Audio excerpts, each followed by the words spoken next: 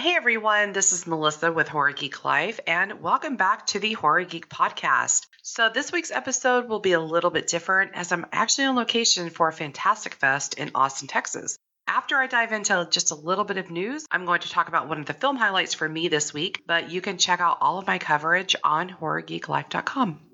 So just to touch on a little bit of news that we covered over the week, Techland last week announced that Dying Light 2 Stay Human would be delayed from December 2021 until February 4th, 2022. They said that they would have good news for players this week, and the news is that Dying Light Platinum Edition is coming to Nintendo Switch on October 19th of this year. They announced this during the Nintendo Direct, and they also showed off gameplay. We have the gameplay up on our website if you'd like to check that out, and it definitely looks really great. So you can expect that to hit right before Halloween, and it's another great offering from Nintendo in their horror game catalog.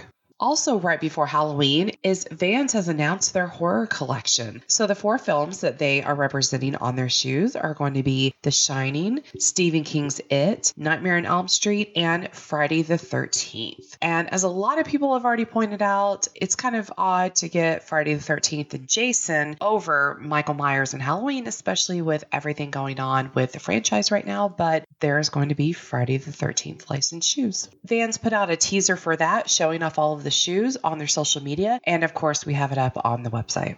So the last bit of news that I'm going to touch on is that Warner Brothers has officially greenlit the Lost Boys remake. Many filmmakers have tried to get this off the ground, and it's either gone into development hell or it never even made it that far. And right before the pandemic, CW tried to launch a series of the Lost Boys, but it never went anywhere. So it is official. There will be a Lost Boys remake. The director is going to be Netflix showrunner Jonathan Entwistle, who also worked on The End of the Effing World and I'm Not Okay with This.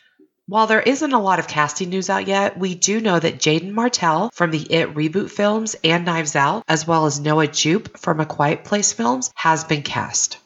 So as I mentioned, I am on location at Fantastic Fest in Austin, Texas, and it is a sci-fi and horror film festival which takes place at various Alamo Draft Houses around the city. While there have been several awesome films that I've had the pleasure of checking out this week, the one I wanted to mention is VHS 94. This was probably my most anticipated for this film fest because I am a fan of anthologies, but I'm also a fan of the first 2 VHS films. Now, it should be noted that although this is the 4th installment within the series, it's actually a reboot. And that's a little confusing considering there are even alumni coming back from the VHS 1 and 2 to work on this one, but it is indeed a reboot. VHS 94 was developed and produced by David Bruckner, who directed The Ritual and Night House, and he's directing the upcoming Hellraiser 2022 reboot.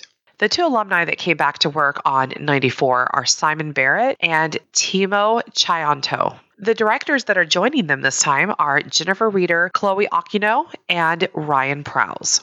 The film is going to be a Shudder exclusive, and it is going to hit the streaming service on October 6th. So the wraparound story for VHS 94 follows a police SWAT team which raid a warehouse, and they discover a cult who collects these dark, illegal, just truly nasty videos. As I mentioned, this one is an anthology like the first VHS films, and so we get these different stories being shown found footage style via VHS. And I can honestly say that I enjoyed every segment within this film. It was a huge highlight, and it definitely met the expectations that I had based on 1 and 2.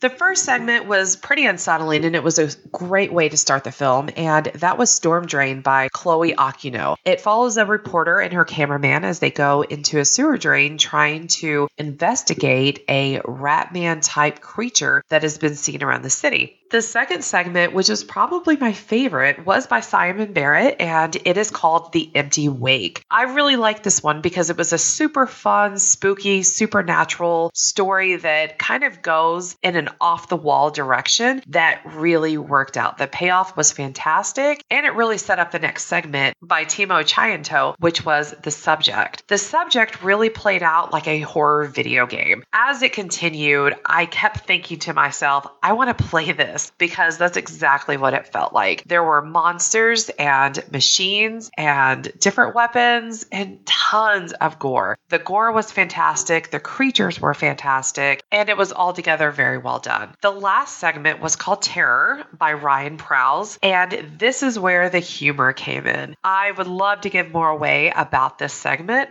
but I think it's best just to watch this one. I definitely found myself laughing more than not, and the gore was really well done. Altogether, I can't say that there was a weak entry in this film. And I think that fans of anthologies and the first 2 VHS films are really going to like this one. I look forward to getting my review out on Horror Geek Life this week, and I also look forward to seeing what's next in this franchise now that it's getting rebooted. So that is this week's episode of the Horror Geek Podcast. Be sure to follow or subscribe if you enjoy the show, and connect with us on social media at Horror Geek Life, and I'm Horror Geek Mel on Instagram. Until next week.